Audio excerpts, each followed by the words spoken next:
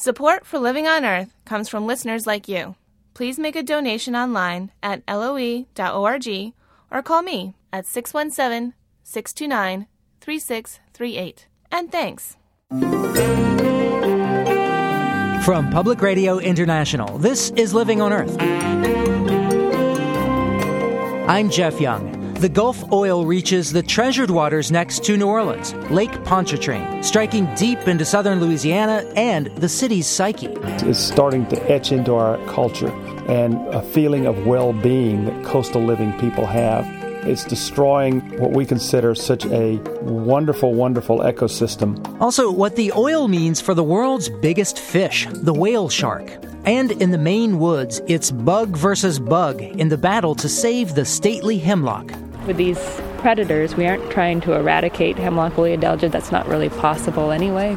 We're just trying to bring their populations below damaging levels. Also, we hear your ideas for better ways to describe the Gulf oil disaster. Those stories and more this week on Living on Earth. Stick around.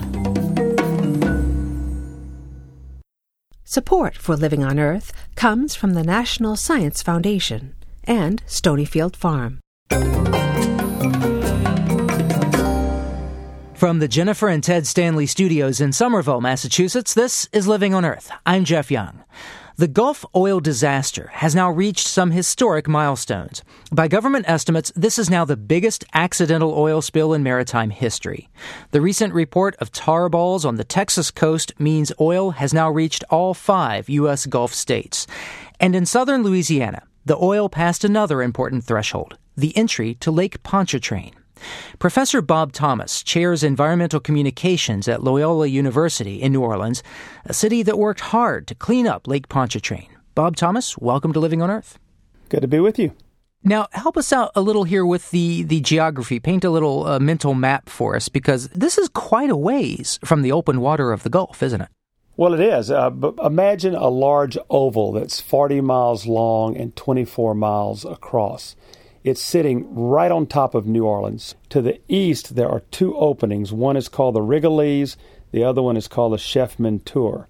And so water comes in from the Gulf, goes through Lake Catherine, then flows through Lake Borgne, comes through either the Rigolets or the Chef Menteur, and enters Lake Pontchartrain. How did the oil get all the way up there? Wind-driven, probably. We've had sustained southeastern winds over the last number of days. Not an unusual thing at this time of the year, and it just blows seawater back up into the lake. So the oil has just traveled in with everything else. I guess it must be a real blow to think, gee, if the oil can get into Lake Pontchartrain, where can't it get? Well, that's absolutely true, because think of the filters that it's had to work through to get there. It's gone through a couple of coastal lakes, narrow entrances into the lake system. And then we had people out using nets trying to capture as much as they could. And the reports are that they actually scooped out 1,000 pounds of oil. What do you think that amount of oil means for the fragile ecology of the lake itself? Well, I think what's happening out there right now doesn't seem to be a major threat at the moment. Most of the oil that's coming in there is very weathered, so to speak. It's been in the water a long time. It's relatively inert. But that said, what we're very concerned about is this the tip of the iceberg. What quality of oil will come behind it, how much of it will come in, and what impact will that have on this humongous estuary that is a major component of the nursery grounds for the fisheries off of coastal Louisiana. So far, though, it sounds like it's as much a psychological blow as anything. Yes, it is.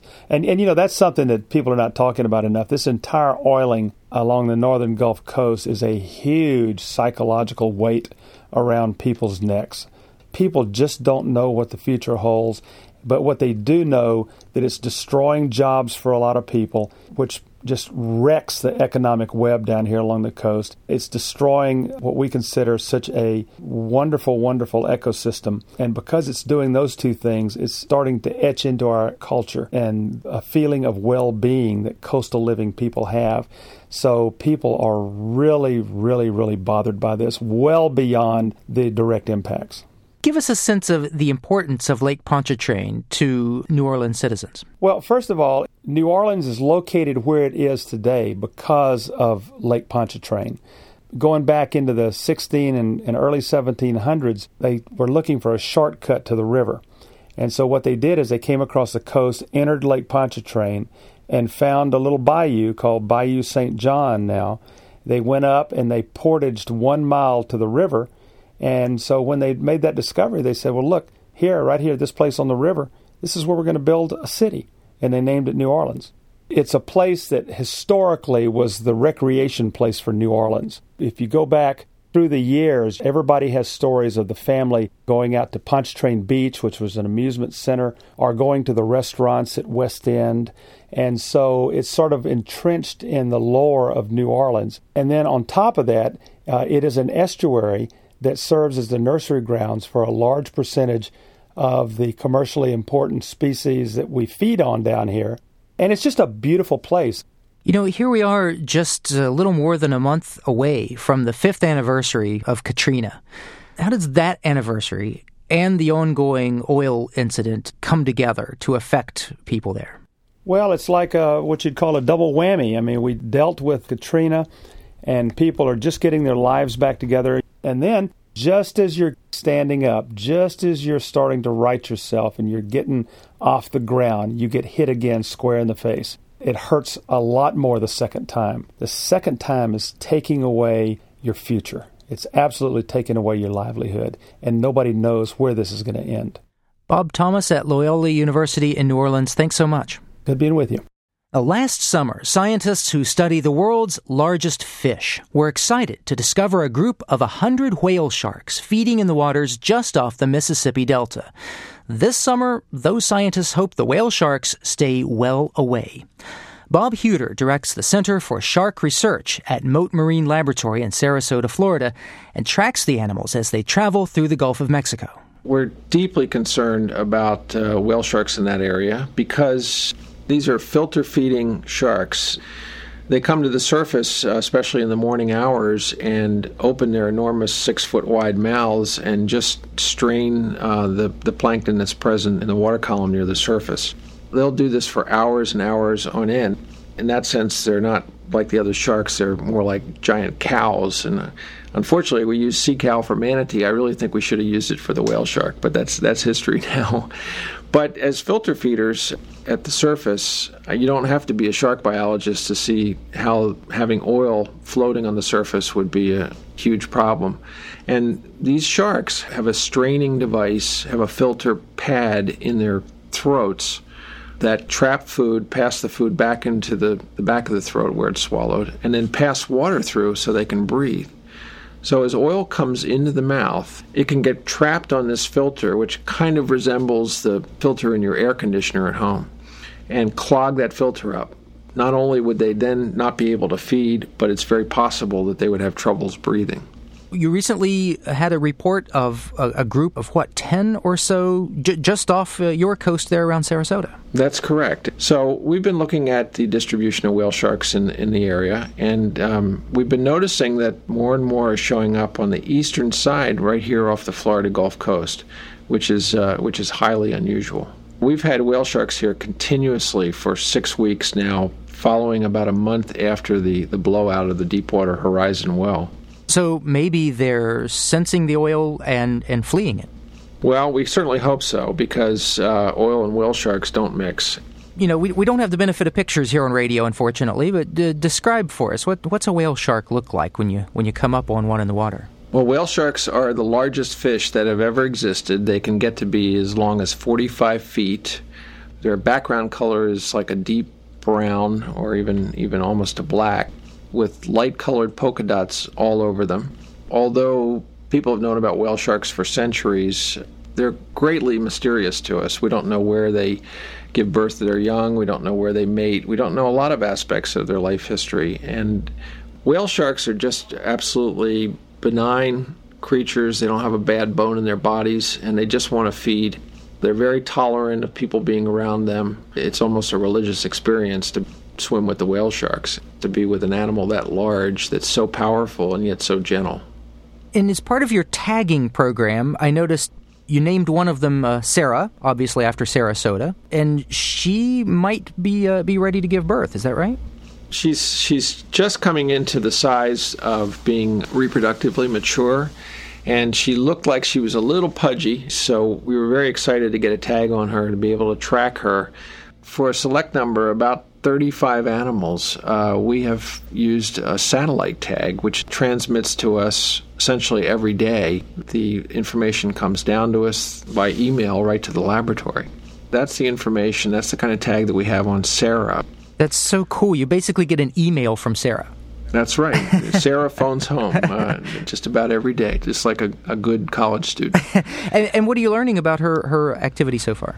Well, she has been off the Florida Gulf Coast for the last month or so, and she went south first and then did a sort of a U-turn and has actually moved more to the north, up in the what we call the Big Bend area of Florida, staying about 40 to 50 miles offshore at this point.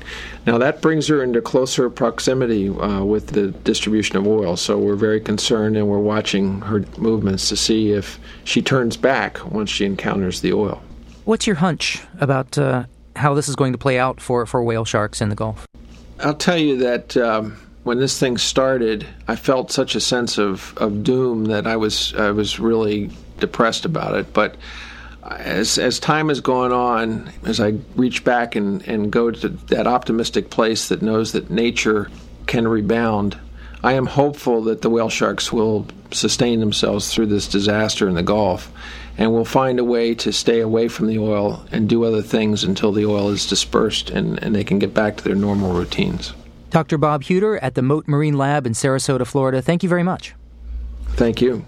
You can track Sarah and other whale sharks in the Gulf at our website, loe.org. Last week, we talked about the inadequate terms we have to describe the oil mess in the Gulf. Spill just isn't quite right. We asked you for something better, and you came through. My phrase that best describes the BP Gulf disaster is crudal wave or tsunami. This situation is so much worse than a spill. It is a horrific oil spew. It's a volcano eruption, an oil eruption. It's not a spill, that's for sure. It's not a spill, it's a deluge. The one word that I think describes the oil spill situation is slippery. The Gulf of Mexico is suffering an oil bleed. Mother Earth is hemorrhaging. Hemorrhage or hemorrhaging. Hemorrhaging into the Gulf. A human-induced tear in the biological fabric. Call this the Gulf oil tragedy. Well, thanks to Lynn Filomeo, Linda Sutter, Abbott Meter, Donnie Kamazar, Stephanie Carusas, Seth Minkoff, Gina Rodas, and B. Blackman. Contributions on our Facebook page, PRI's Living on Earth, include these gems from Michael Weinberg, Drill Pickle, and Oil They. And Lorraine in Jacksonville emailed us at comments@loe.org with my personal pick, Pernicious Petroleum Propulsion of Pandemic Proportions.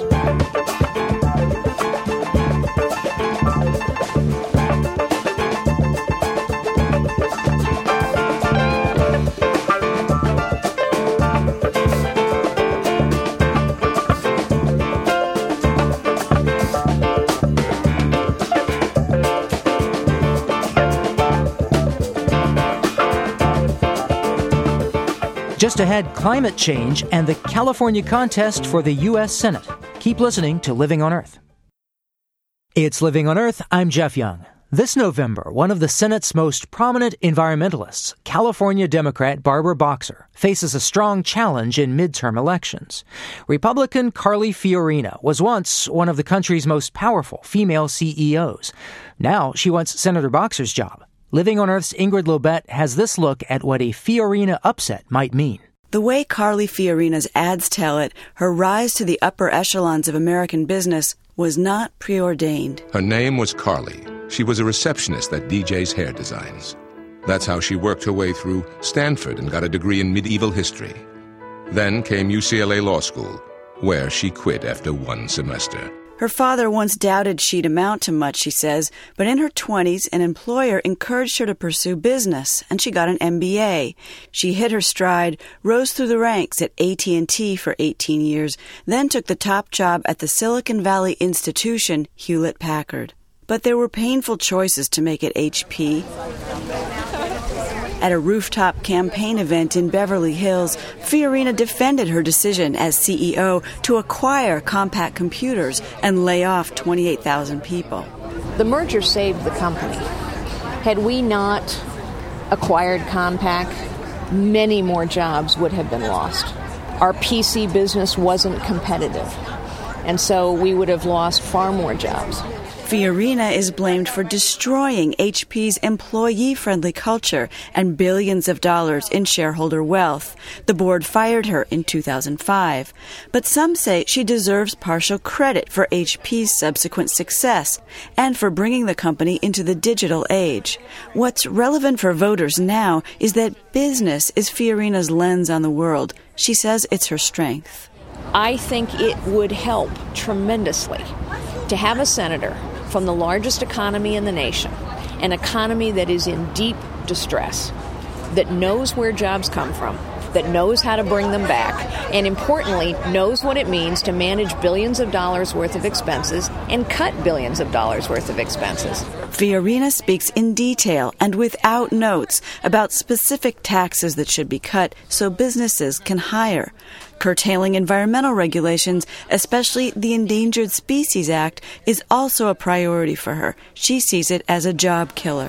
46,000 people lost their jobs because Barbara Boxer believed that a fish was more important than those 46,000 people and their families. It was not Barbara Boxer, but a federal judge in California's rich San Joaquin Valley who slashed irrigation water for farmers as he balanced their needs against the health of an inland ecosystem. And most studies find far fewer jobs were lost. But the issue of jobs is key here. Average unemployment in the state is over 12%, and there are counties with 16, 20, even 27% unemployment. Tim Hodson directs the Center for California Studies at Cal State Sacramento. Conventional wisdom is that anytime the economy is a concern, that people are worried about their personal incomes, that is a benefit to the challengers. So the Republican candidate, Carly Fiorina, will have an advantage. On the other hand, the economy in California is improving, albeit slowly, but it is improving. And California remains a blue state. Often it's a state where environmental issues also rank high, regardless of party. Fiorina's campaign so far indicates that on the environment, she's a different brand of Republican than Californians have recently elected to high office. For example, Arnold Schwarzenegger. In a TV interview, Fox News host Glenn Beck pressed her to promise she'd remain different. Will you tell me that you're not going to be in bed with, because, here you are from California. You're not going to be in bed with the Sierra Club and the Save the Whales people. And, now, Barbara Boxer is, who's but the you opponent. Won't. You'll tell me now. You won't get into... Carly Fiorina's ads indicate she does not consider climate change a serious matter. The first voice here is Senator Boxer's. One of the very important national security issues we face, frankly, is climate change.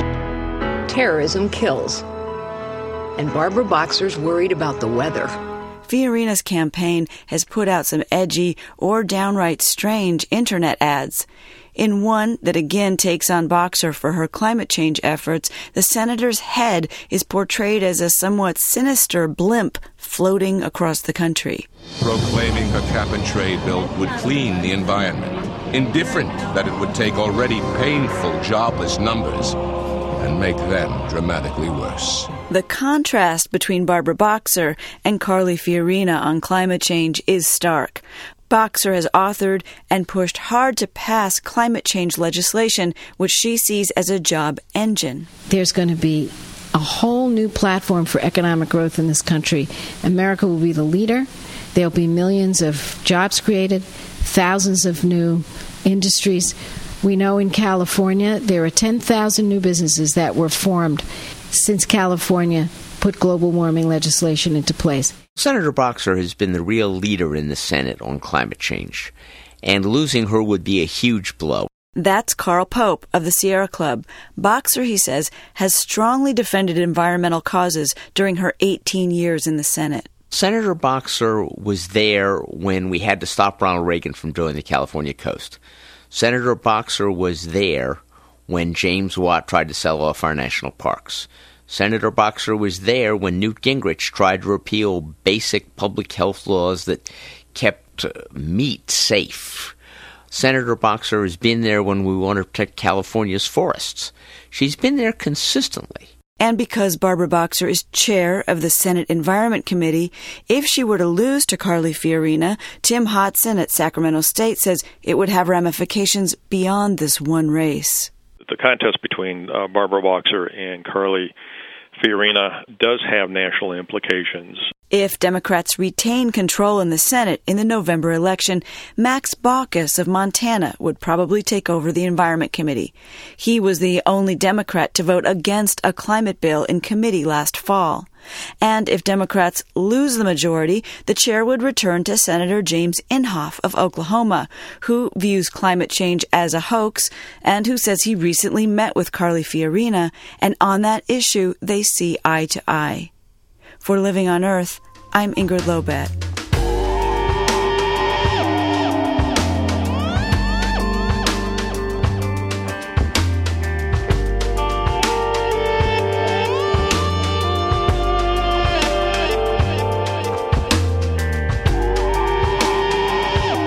The East Coast heat wave brought more than high temperatures. It also brought warnings like this. The heat is on, and for most of Monday, so too was an air quality alert for most of western New York. Parts of a dozen eastern states were under orange or, in a few cases, red air alerts. A big part of the problem comes from other states to the west. Old coal-fired power plants, like this Dominion facility in West Virginia, send pollution downwind with devastating health effects. Now the U.S. EPA has proposed regulations to deal with this interstate transport of pollutants, a problem that has long vexed environmental regulators. Bob Percival has followed the subject for decades. He directs the Environmental Law Program at the University of Maryland. Oh, this rule is going to have enormous health benefits. EPA estimates that it will save between 14,000 and 36,000 lives every year. It'll also prevent 23,000 heart attacks, 21,000 cases of acute bronchitis, and almost 250,000 aggravated asthma cases every year. When you look at those health benefits and you realize that the science on this is really sound, it makes you wonder, why has it been so difficult to make the changes to achieve these kind of health benefits? Because this has been a long, hard road to get here. Well, it really required a lot of political will to finally invoke the provisions of the original Clean Air Act that were designed to prevent interstate pollution like this. When environmental groups tried to go to court to force action, the courts focused on how uncertain the fate and transport of pollutants were, particularly under the old air quality models we had that made it very difficult to trace what pollution causes what damage in other states. This rule, when it was first issued in 2005, it was challenged in court, and in 2008, the courts sent it back to EPA and said you need to redo the rule. Now we have much better data, much better evidence of the health effects, and now EPA expects that it will go into effect in 2012. So it's a very, very long process before rules like this are adopted. Do you think that the new rule, as EPA has rewritten it here, will pass muster in the courts? Yes, I think it will, and I think there are two clear indications of that. One was that even though the court struck down the rule in its July 2008 decision, it agreed subsequently to let the rule stay into effect in order to give EPA time to tinker with the rule and rewrite it in a way that would satisfy the demands of the existing law. And secondly, the agency very clearly targeted this rule to the objections the court has made. So I think this rule stands a much, much better chance of being upheld in the courts. So how do you think those regulated utility companies are going to respond to this? Might they do away with some coal plants here? Well, they'll probably shut down the plants that have outlived their useful lives. Some may shift to cleaner burning fuels. Others will install scrubbers and other modern pollution control devices. It will result in a 71% decrease in emissions of sulfur dioxide by the year 2014 and a 52% reduction in emissions of nitrogen oxides. And there will be a reduction in emissions of greenhouse gases as well, which will be a nice side benefit of this regulation. So downwind, this is going to mean significant health benefits. What's it going to mean upwind? What does this mean for the states that produce this pollution? The amount of costs involved, they estimate it to be about $2.8 billion, are completely dwarfed by the enormous health benefits that they estimate as being worth between $120 and $290 billion every year. However, somebody has to pay that almost $3 billion cost. Does that cost go on to the ratepayers in those upwind states? That probably will be the case. It's something that these utilities should have been planning for all along. And a lot of this comes back to that aging fleet of coal-fired power plants that a lot of people think should have been sent out to pasture many years ago. Yes, we made a basic mistake when the Clean Air Act was passed in 1970. We assumed that we could grandfather in the existing plants because their useful life was not that long and that they would soon be retired and replaced by plants that had to comply with much tighter standards. Unfortunately, what happened is that created an economic incentive to keep the old grandfathered plants in operation as long as possible, and so they've been operating for decades longer than anyone anticipated. That's why we're always tinkering with the Act and having the agency adopt new regulatory standards, because the basic premise of the Act, that EPA should guarantee that we have healthy air quality throughout the nation, remains intact, and that's something that the agency is trying to pursue here with these new regulations. Environmental law professor Bob Percival at the University of Maryland, thanks very much. Thank you.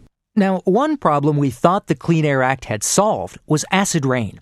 Reductions in sulfur dioxide emissions greatly reduced the problem. But acid rain is coming back, and this time coming from a different source. Cary Institute for Ecosystem Studies president William Schlesinger is studying the acid rain rebound. Most of the acid rain, as it was first identified, was coming from sulfur dioxide from power plants. We see an increasing fraction now coming from nitrogen oxides, what are sometimes called NOx, that come from a variety of sources. Some is from power plants, some is from automobile emissions, and the part that I've been particularly interested in is the amount coming from soils, particularly fertilized agricultural soils. From farms? From farms. Most nitrogen fertilizer that's added to the soil is applied in ammonia, and soil bacteria convert that to nitrate, which is an oxidized form of nitrogen. And in the process of going from ammonia to nitrate, about 1 to 3% of the nitrogen moving in that pathway is converted to NOx as a metabolic byproduct.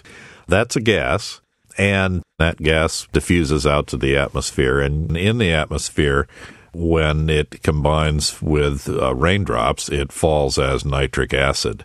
And so what does nitric acid do when it is deposited in the rain, say, on the slopes of a mountain or in a forest?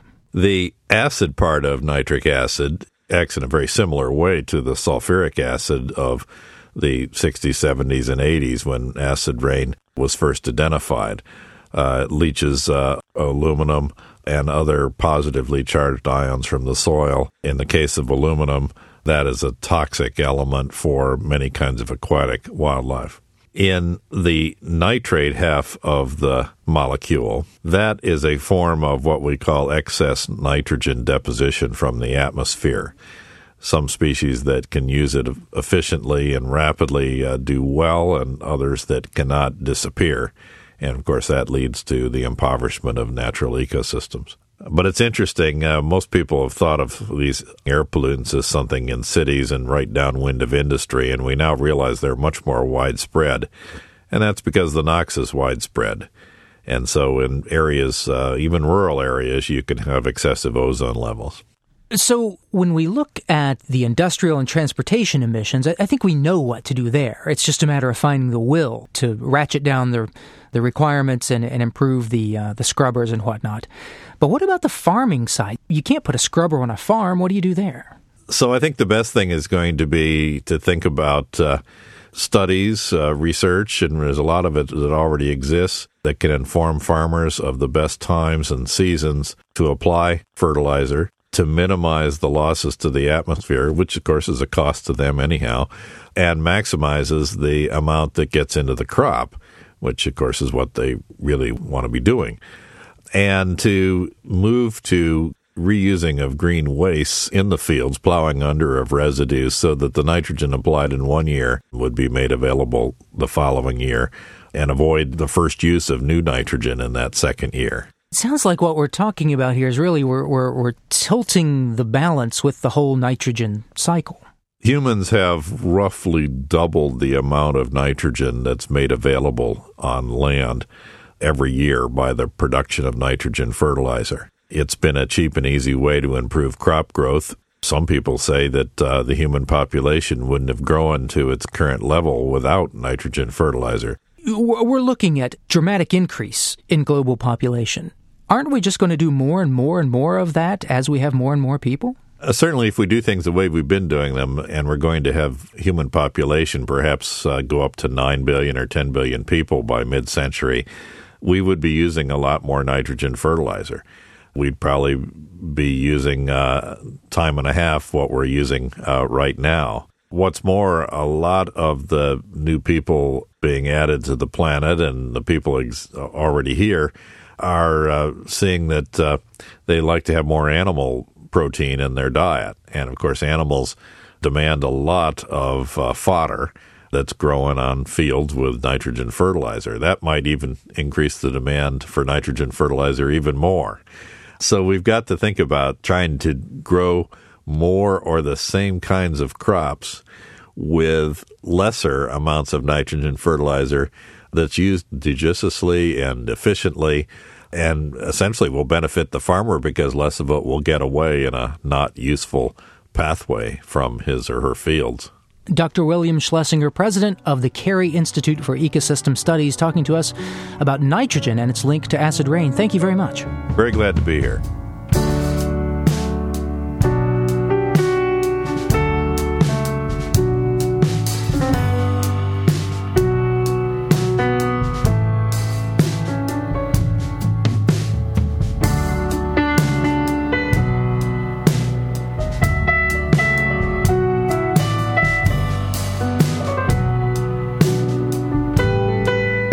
Coming up, 3 generations of poets celebrate a century-old home place.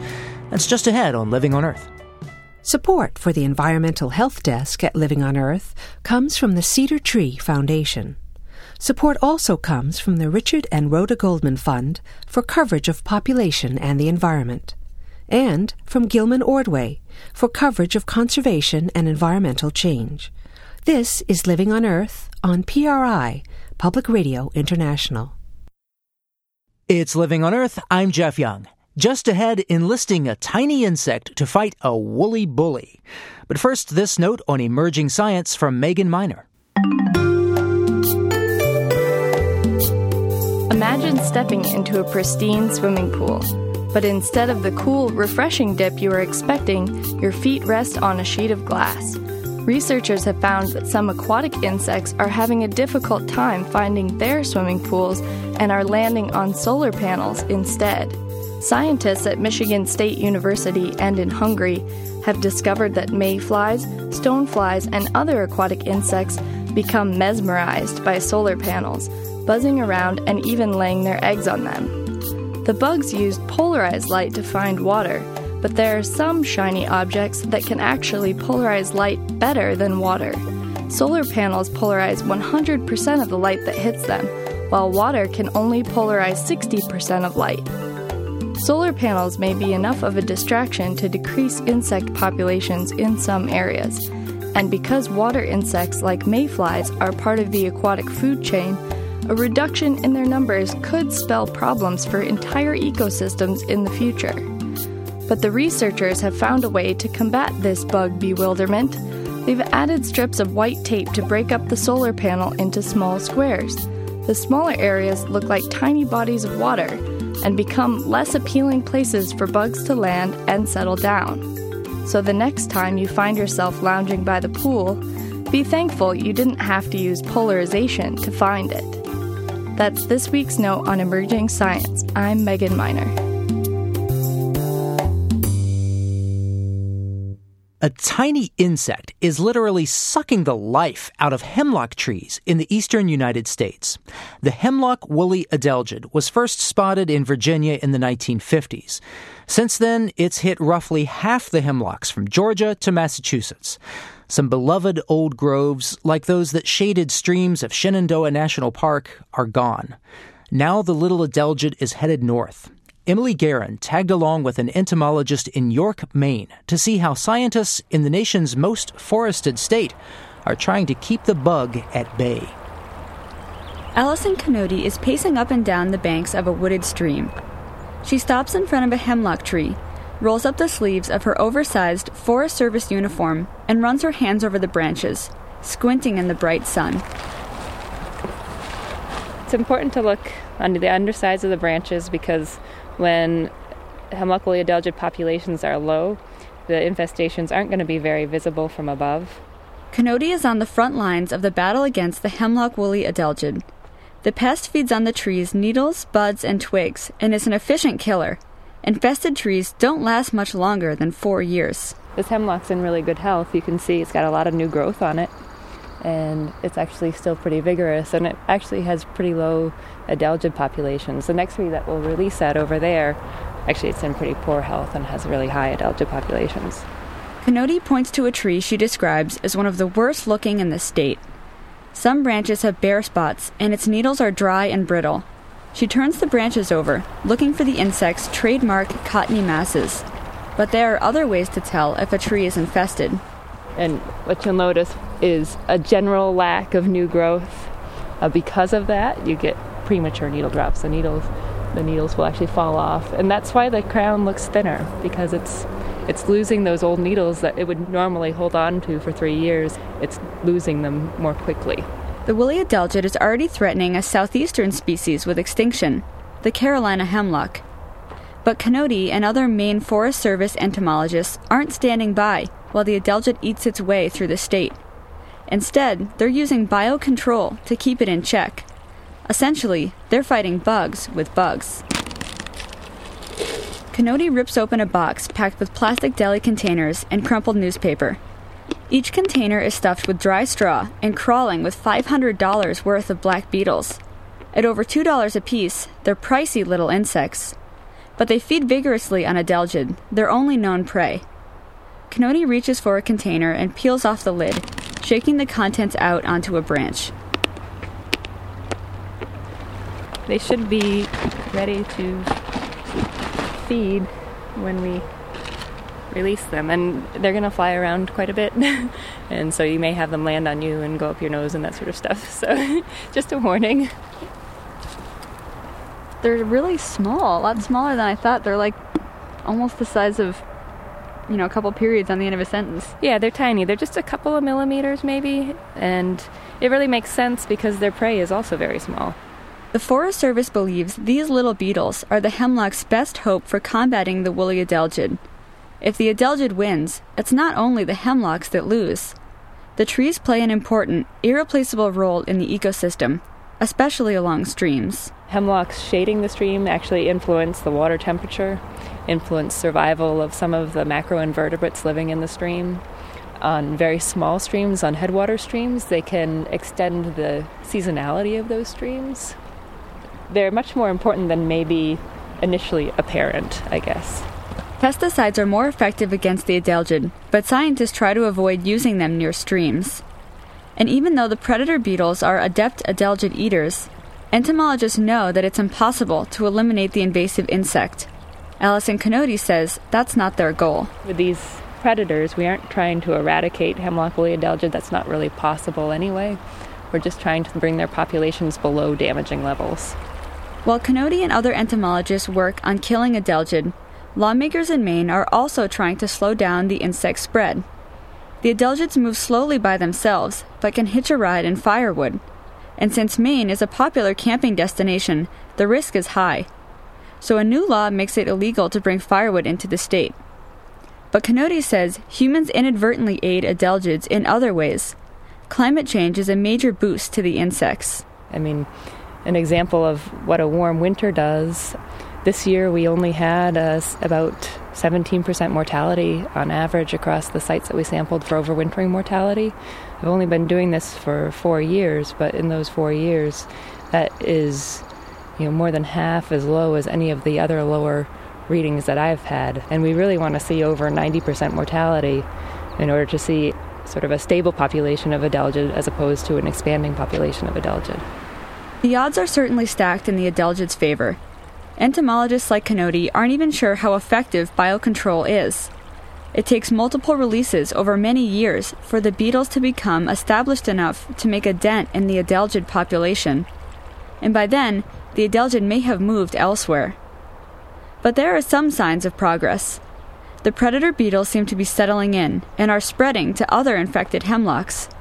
And Canody is releasing more beetles whenever she can get a hold of them, usually about once a year. Biocontrol is a real long-term commitment, really. I mean, we're sort of investing for the long term here. We don't expect to see magic results overnight. Or even within a couple of years. But the hope is that the firewood ban and the beetles will slow the adelgid down, giving foresters time to come up with better ideas to combat the infestation. For Living on Earth, I'm Emily Guerin in York, Maine.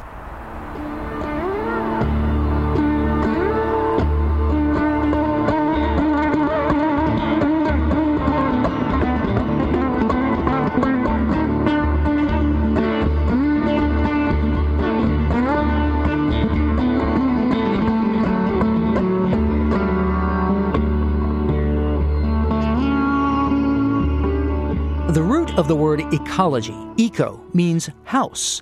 And a house that's truly a home can be a powerful link to our surroundings and the generations of people who passed through.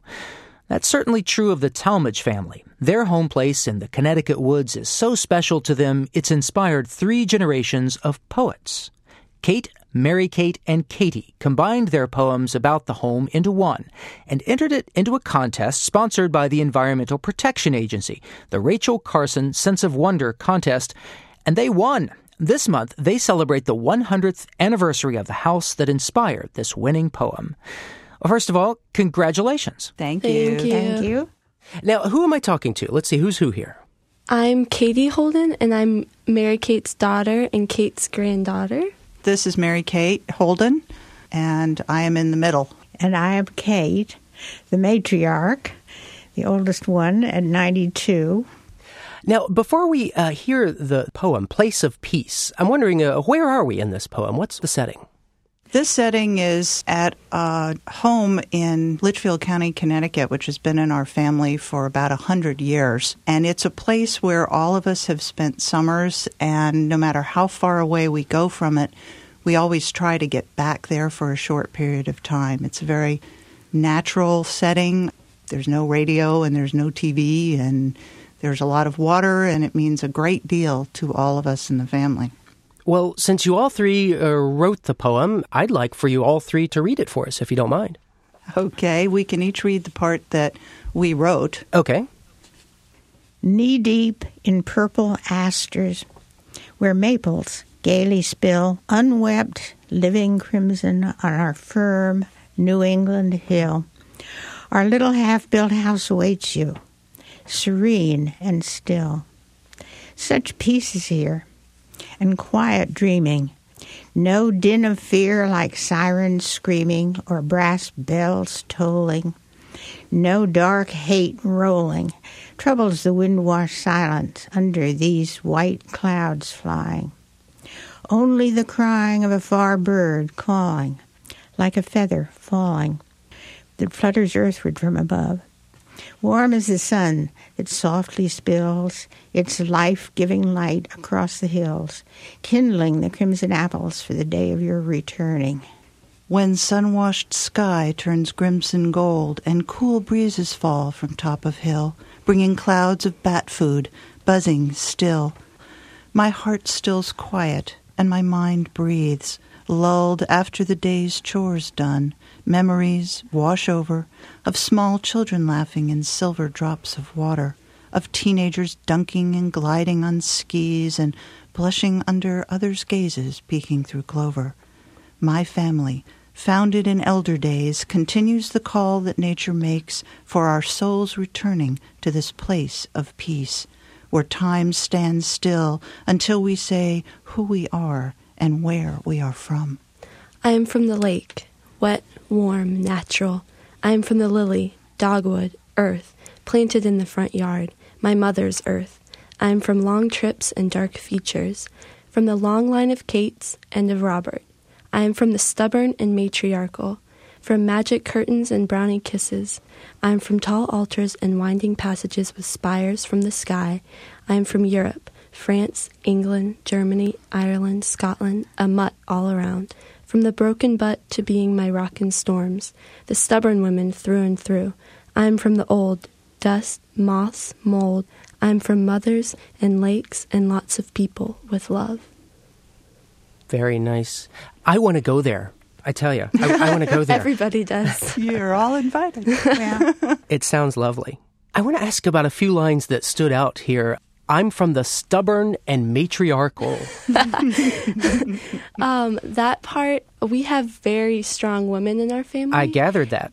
Yes, and I am very proud to be one of those women, and hopefully one day I can be such a big presence that my mom and my grandmother are. Kate, does that hold true for your memories of your mother, your grandmother, strong women all the way back? Well, yes, but we are all different people. And my grandmother bought the property in 1910, so our 100th anniversary is coming up. I wrote my part of this poem in World War II when my husband was over in the war in Europe for about 4 years, right after we were married. And this poem started out initially as a love letter to him to contrast our home with the blood spilling and the bombs dropping and the sirens screaming over in Europe. And the wonderful thing about her part of this poem is that this place and the memories of this place, it was an anchor for my father when he was in the war. There is such a strong sense of place being expressed through this poem and through your comments. And you don't live in this area anymore, but real home is this house, yeah? Well, this is how I explain it. I explain it that my home is in Greensboro, but my heart is in Connecticut. Yeah, we have very long roots. They extend for a long distance. And our family has spread out all through the United States. Some of us are out in California, some in Florida, some in Maine, and we all go back there. We would drift apart if it weren't for our place at Connecticut. And when I went to college, at that time I didn't really realize how much that place meant to me. And that summer when I was able to go back, it was like I was going home. My heart was at peace, and I really had so much more respect for this place that, I had left and started on my own. The wonderful thing about this place is that all the generations are there all the time. You have the newborn babies in their little place, and the parents of teenagers watching the kids dunking each other, and the matriarchs and the elders looking on from afar and trying to keep up with everyone's names. And it was like that when my mother was small. It was like that when I was small. It was like that when Katie is small, and it continues to be that way. Tell me about poetry in your family. It's just a part of us. We're all very creative people. Poetry is a way of expressing ourselves, and it allows us to revisit some of our experiences and some of our feelings. And Kate, was that something you tried to instill in your daughter and your granddaughter, a love of poetry? I always loved poetry and grew up writing it as a little girl. And I think that Mary Kate and Katie have also done that too. We just like to write. And for me, I have learning disabilities, and for me, poetry is a way to get out what I actually feel about something. And I've written so much about the lake, it seems so natural just to combine our poems and make it into one big kind of story of a life, of a place. Kate, I'm wondering, what's your earliest memory of that property or that house? Well, it's a very interesting piece of property. It used to be a hayfield full of beautiful wildflowers, and it has evolved through all my 92 years into a typical New England hardwood forest. As a little girl, I loved every rock and every tree that I could climb, and I used to name them. And all the enchanting butterflies and little bugs and caterpillars and wildlife has evolved from this beautiful hayfield into a forest with deer, wild turkeys, foxes, coyotes, and the whole landscape has been in evolution like all of us. Kate Talmadge, Mary Kate, and Katie Holden, thank you all very much. Oh, you're very welcome.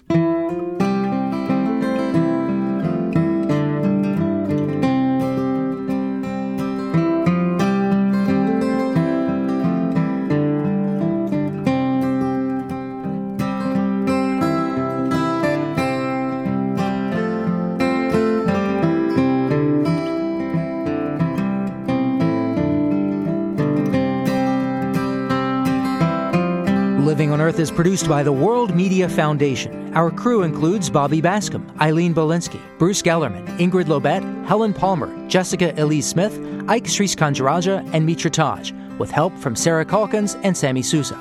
Our interns are Amanda Martinez, Megan Miner, and Amy Nin. Jeff Turton is our technical director. Allison Lirish-Dean composed our themes. Steve Kerwood is our executive producer. You can find us anytime at LOE.org and check out our Facebook page, PRI's Living on Earth. I'm Jeff Young. Thanks for listening. Funding for Living on Earth comes from the National Science Foundation, supporting coverage of emerging science, and Stonyfield Farm, organic yogurt and smoothies. Stonyfield pays its farmers not to use artificial growth hormones on their cows. Details at stonyfield.com. Support also comes from you, our listeners. The Ford Foundation, the Town Creek Foundation, the Oak Foundation, supporting coverage of climate change and marine issues, and Pax World Mutual Funds, integrating environmental, social, and governance factors into investment analysis and decision-making. On the web at paxworld.com. Pax World for tomorrow. PRI, Public Radio International.